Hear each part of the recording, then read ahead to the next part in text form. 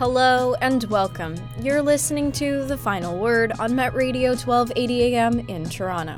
It's January 12th. I'm your host, Gabriella Silva-Ponte. Happy New Year, everyone! Today, we'll be covering stories from an elementary school's announcement regarding racial slurs, to the Nature of Things' new co-host, to the Contessa Avant-Garde Hairstylist Award winner. As always, let's first take a look at today's top news, as reported by Sarika Cullis-Suzuki.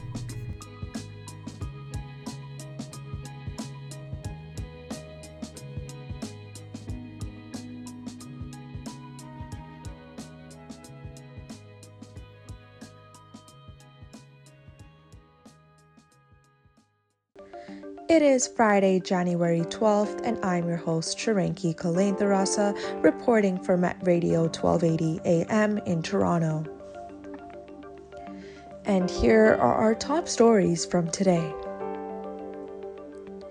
A contractor who is accused of defrauding Ontario cottage owners pleads guilty to 7 of 13 charges. A Peterborough store clerk is charged with aggravated assault after a possible robber was hit with a baseball bat. And lastly, an elementary school warns parents about students' racial slurs. So let's get into it. For the first headline, a contractor accused of defrauding Ontario cottage owners pleads guilty to 7 of 13 charges. The 54-year-old contractor from Aurelia pleaded guilty to some of the charges that were laid against him for taking thousands of dollars from cottage owners but not completing the work to a major extent and leaving it. The name of the contractor is Scott Eisman. According to CBC News, an agreement was reached about Eisman pleading guilty to some of the charges before his scheduled trial for 5 days. Eisman declined requests from the media regarding questions, but his defense lawyer told CBC News that he decided to, quote, take responsibility for everything that went in on the past, end quote. In fact, it is not the first time the 54-year-old contractor has been convicted of such an issue. He was arrested in 2014 for 2 years after deceiving a 92-year-old blind woman, but he started business with another name shortly after. The 5-day trial is still in place. For the second headline, a Peterborough store clerk charged with aggravated assault after a possible robber was allegedly hit with a baseball bat. A Peterborough store clerk allegedly used a baseball bat to hit a possible robber of his store and was charged for this. Police were called on site at King Street and Bathan Street around 2:30 a.m. on January 5th, according to CBC News. Police told CBC News that they believed the clerk was struck by the possible robber, to which the clerk grabbed the bat. When the suspect ran, the clerk allegedly followed the suspect and hit him several times with the bat. An arrest warrant was applied to the 37-year-old man who attempted the robbery, along with charges. However, the 22-year-old clerk from Peterborough was also arrested with aggravated assault. Chief Stuart Betts, Peterborough policeman, issued a statement outlining that, despite it being uncommon and unusual, security footage proved this happened, and also that this has nothing to do with politics or race. And for our last story, an elementary school warns parents about kids using racial slurs. Connaught Public School in Hintonburg, Ottawa, issued a statement in their newsletter that students at the school used the slurs on others before the winter break, and that this incident occurred 2 times. According to CBC News, some parents spoke to the news outlets outside of the school and said that they will be speaking to their kids about this issue.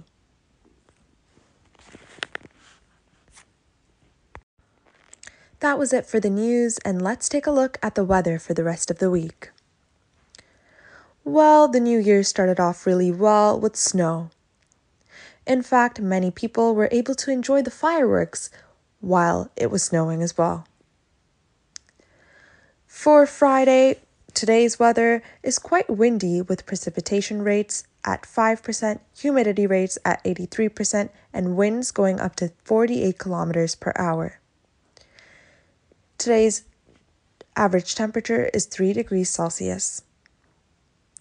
Tomorrow, Saturday, we can expect some rain and snow with an average temperature of 2 degrees Celsius, precipitation rates at 40%, humidity rates at 76%, and winds still staying at 48 kilometers per hour. On Sunday, we can expect temperatures to drop to negative 5 degrees Celsius, with the weather being described as sunny and slightly windy, precipitation rate at 5%, humidity rate at 69%, and winds 42 kilometers per hour. With this, let's wrap up our news. Thank you so much for tuning in and listening.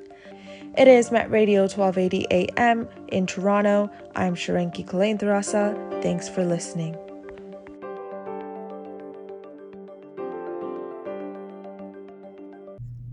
Thanks, Sharanki. Again, that was Sarika Cullis-Suzuki.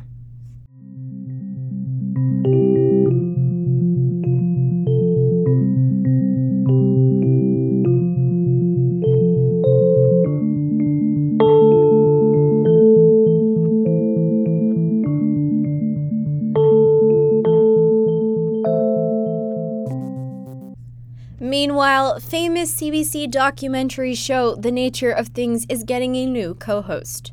Previously hosted by David Suzuki, daughter Sarika Cullis-Suzuki will now be co-hosting the show. I spoke with her regarding where her love for nature stems from and what her biggest accomplishments as a marine biologist are. Yeah, well, I was thinking about this, and how I got into science is actually through the ocean. So ever since I was a little kid, I was just obsessed with the ocean. I actually learned how to snorkel before I could swim because I just kept my head underwater and I couldn't breathe. So my mom would just put a snorkel on my face. I just was always drawn to the sea. And so by the time it was time to go to college, I wanted to continue on in marine biology. And this was a really great time because I got to start conducting my own underwater experiments, and I really fell in love with it. And I got to go scuba diving. And then I went straight into my master's. The same month I finished my undergrad, I went straight into my master's. And this is when I started looking at the global impacts of fishing. And things kind of changed for me. Everything became really, really depressing because I could just see from every angle how stressed out our oceans are. And even in the furthest corners of the world, our planet, our oceans, they've been impacted by humans. So I did a lot of research there. I got to present it to the United Nations headquarters, which I found really important. But when I continued to do my PhD, I knew that I needed to do something back in the ocean to bring me back to that passion in the first place. So I came back home to the west coast of BC, and I started looking at a singing fish. So there is a fish up and down the coast here that actually the males will sing to the females to get them to come and mate with them.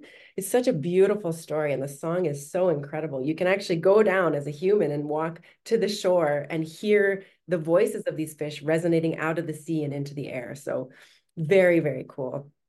But the whole time I was doing science, I was also doing communication. And towards the end of my last degree, I realized that the urgency of the ecological crisis was just something that I had to be tackling full on, head on. And I didn't feel like I could do that through science. I needed to do something that was more immediate. And so at that point, I realized that I needed to step away and to focus on communication. So it was really unbelievable timing when this position of co-host of The Nature of Things came up, because I felt like it truly was marrying my big passions, which are science, the environment, and communication. Yeah, well, I think being able to contribute to the scientific body of literature is really important. And I do think that being able to present the results of my findings to the United Nations headquarters, to the people that were in charge of making regulations on the high seas, was a big moment for me.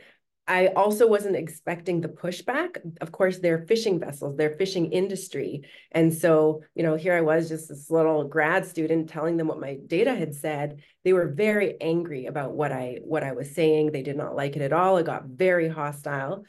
But this was a real growing moment for me, is just coming face to face with industry. And I realized how important it was and how important science can be in these moments, because all you're doing is sharing what the data say, right? And I got the data in many parts from their own website. So it was an interesting moment.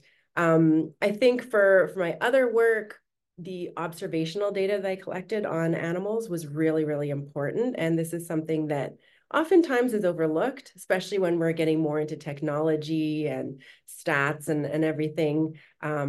It's easy to forget that we need classic data, observational data, like Darwin data, because this is what all the other information hinges on. And so when you spend a lot of time in the ocean with sea creatures, you see a lot of things, and those characteristics are really important. So doing that documentation, I find that was a great contribution as well.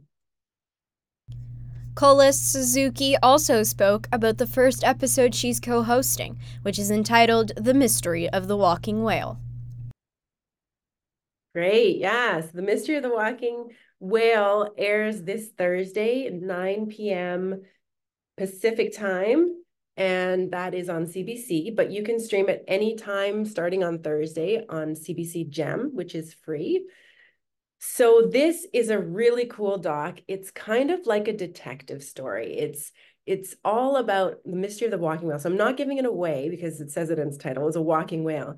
But 50 million years ago, the great ancestor of our current modern whale was actually a four-legged land-based creature. And if you were to see this animal, you would never look at it and say, oh, that eventually is going to be a totally marine creature that lives in the ocean and it's a whale. You just would not see that. It looks like a small deer with a long muzzle. It has webbed toes and hooved feet, a long tail.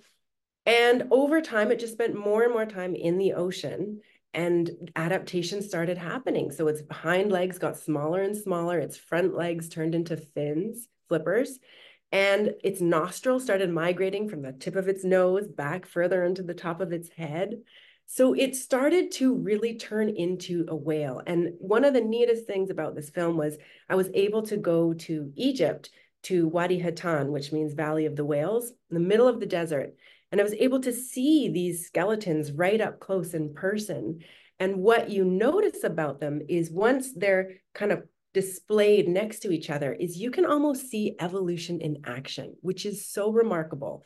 You can see how their skeletons change over millions of years to adapt to their environment. So they go from this strange rodent-like creature, they start losing their back legs, and in the end, they turn into this fully aquatic whale that swims away.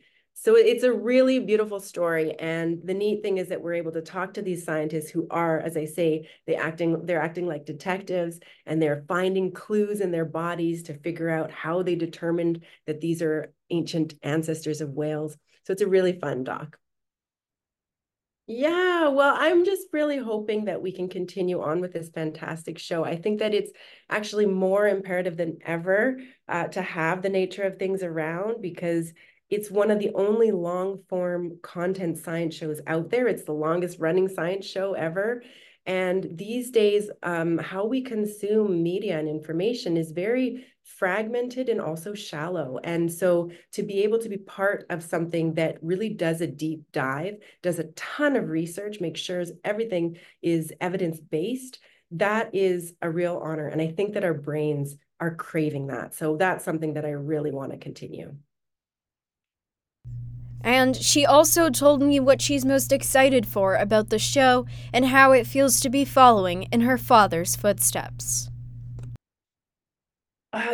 When I am so happy is when I am speaking to scientists in the field about stuff that they're passionate about, there's honestly, for me, there's nothing greater. I feel this all the time when I get to speak to people like that, how lucky I am, because first of all, you're learning things straight from the source, straight from the people who have gleaned that information themselves through hard work. And you get to share it with somebody who is so passionate and who communicates it so well because of that passion. That is the most exciting thing. And the other thing is just the breadth, the range of topics that Anthony Morgan, my co-host, and myself are being exposed to. It's just really unbelievable stuff. And I think that that's pretty great for your brain. You know, we were just filming a show on microplastics, and then we went straight into shooting a show on ultra processed food. We did a show on cats and hair and, you know, prehistoric people. So you're getting to learn so much stuff, and you realize, wow, the world is just full of information. So it really is such a pleasure, because this is the first year where he hasn't been hosting, and he's been doing it since before I was born. So yeah, I think it's been at a family level kind of emotional, because the show is kind of synonymous with David Suzuki. And so not hearing his voice on the show is strange. But at the same time, of course, it is such an honor to be able to be doing what he did. And, you know, as a child, my whole life, I saw it from the other side when he was leaving, and now to be in that position to witness what he did all those years is really a profound thing. So I'm grateful for that. Lastly, Cullis-Suzuki went into detail about the importance of a show like this, especially for university students. Yeah, great question. I think that it can be difficult to get information from trusted sources, or even to know what trusted sources are these days. And the nature of things, because it's been on for 60 years, it has accumulated a lot of trust and history with viewers. And that's because it has a lot of researchers behind it, making sure, corroborating the findings, making sure everything is up to date and legit. And so it's a great source for education. I know it's used a lot in classrooms still to this day. So if you want to know something, you want to make sure that it has, you know, been peer reviewed and all that, backed up, then watch The Nature of Things. And the other thing is, we're trying to make it very engaging, accessible, and entertaining at the same time. So I really do think that it's becoming even more valuable in our current media age. And I'm really excited that young people are still watching it. Well, I wanted to say that it's really nice to be interviewed by you, a young woman. And I really hope that your viewers do watch The Nature of Things. One of the things that I'm always amazed at are young people who come up and say, oh, I watch Nature Things, or my daughter watches with her grandma. You know, like, it really is an intergenerational show. And Anthony Morgan's show it launched the series last Thursday, and I was watching with my 6-year-olds, my 9-year-old, my 87-year-old dad, my family, and all of us enjoyed it, you know. And I was thinking, oh, this is kind of rare, you know, for TV to bring us together all through the generations, and everybody took something away from it. So I am very proud of that, and I hope that all the listeners will give it a shot and check it out. So, as the new year has rolled in, I do think it's time for some new traditions. The final word will now have its very own sound or music break.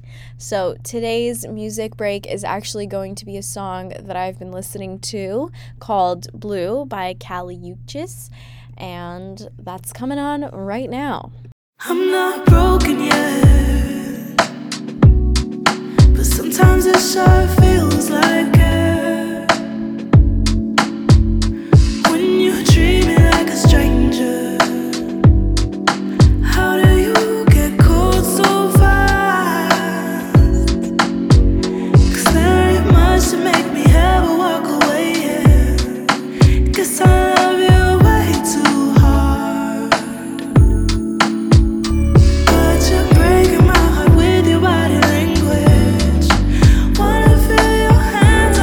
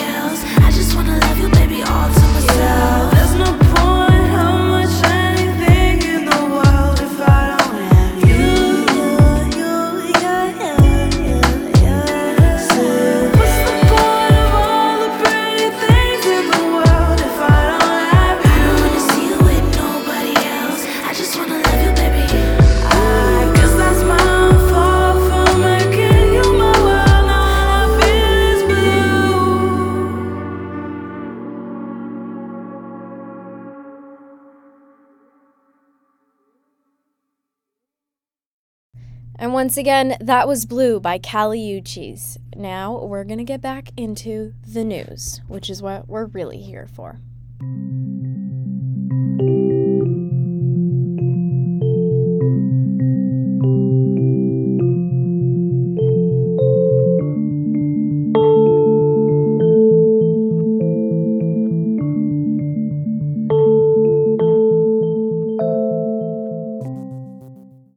Finally, a Toronto hair salon has been honored with a prestigious Salon Magazine award. Owner of Red Carpet Hair Salon Mamak Tabatabai and her team won the Canadian Hairstylist of the Year, also known as the Contessa's Award for Avant-Garde Hairstylist. I spoke with Tabatabai about her experience with hairstyling.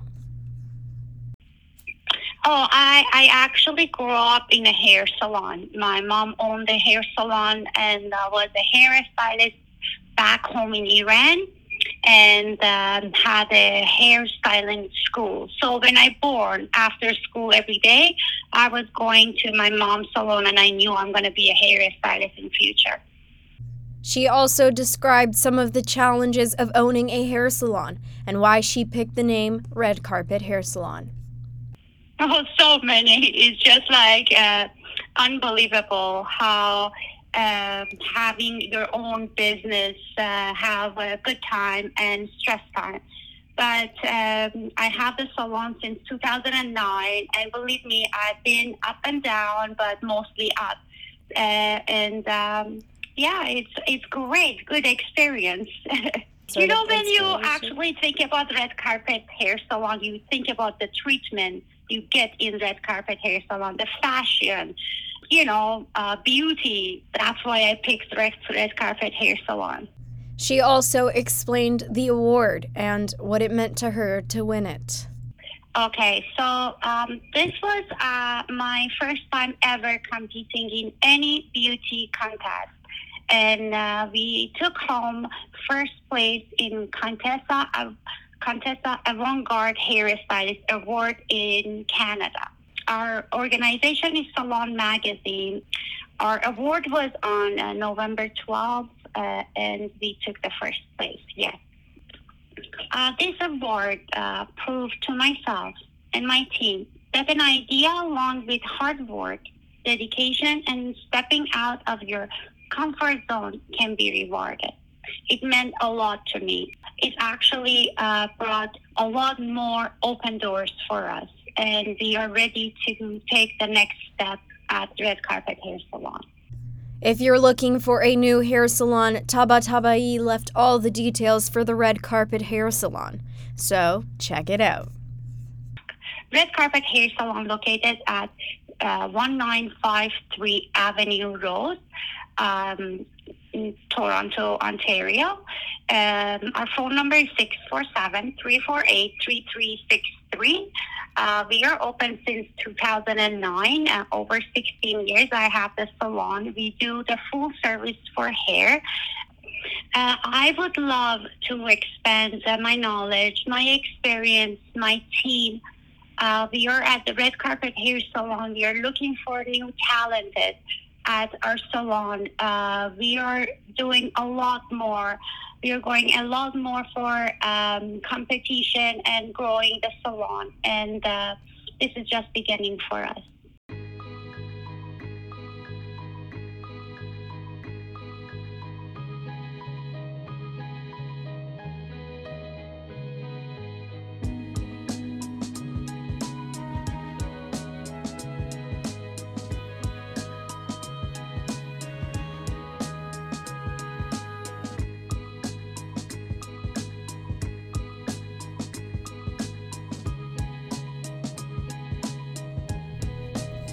That's our show. You've been listening to The Final Word on Met Radio 1280 AM in Toronto.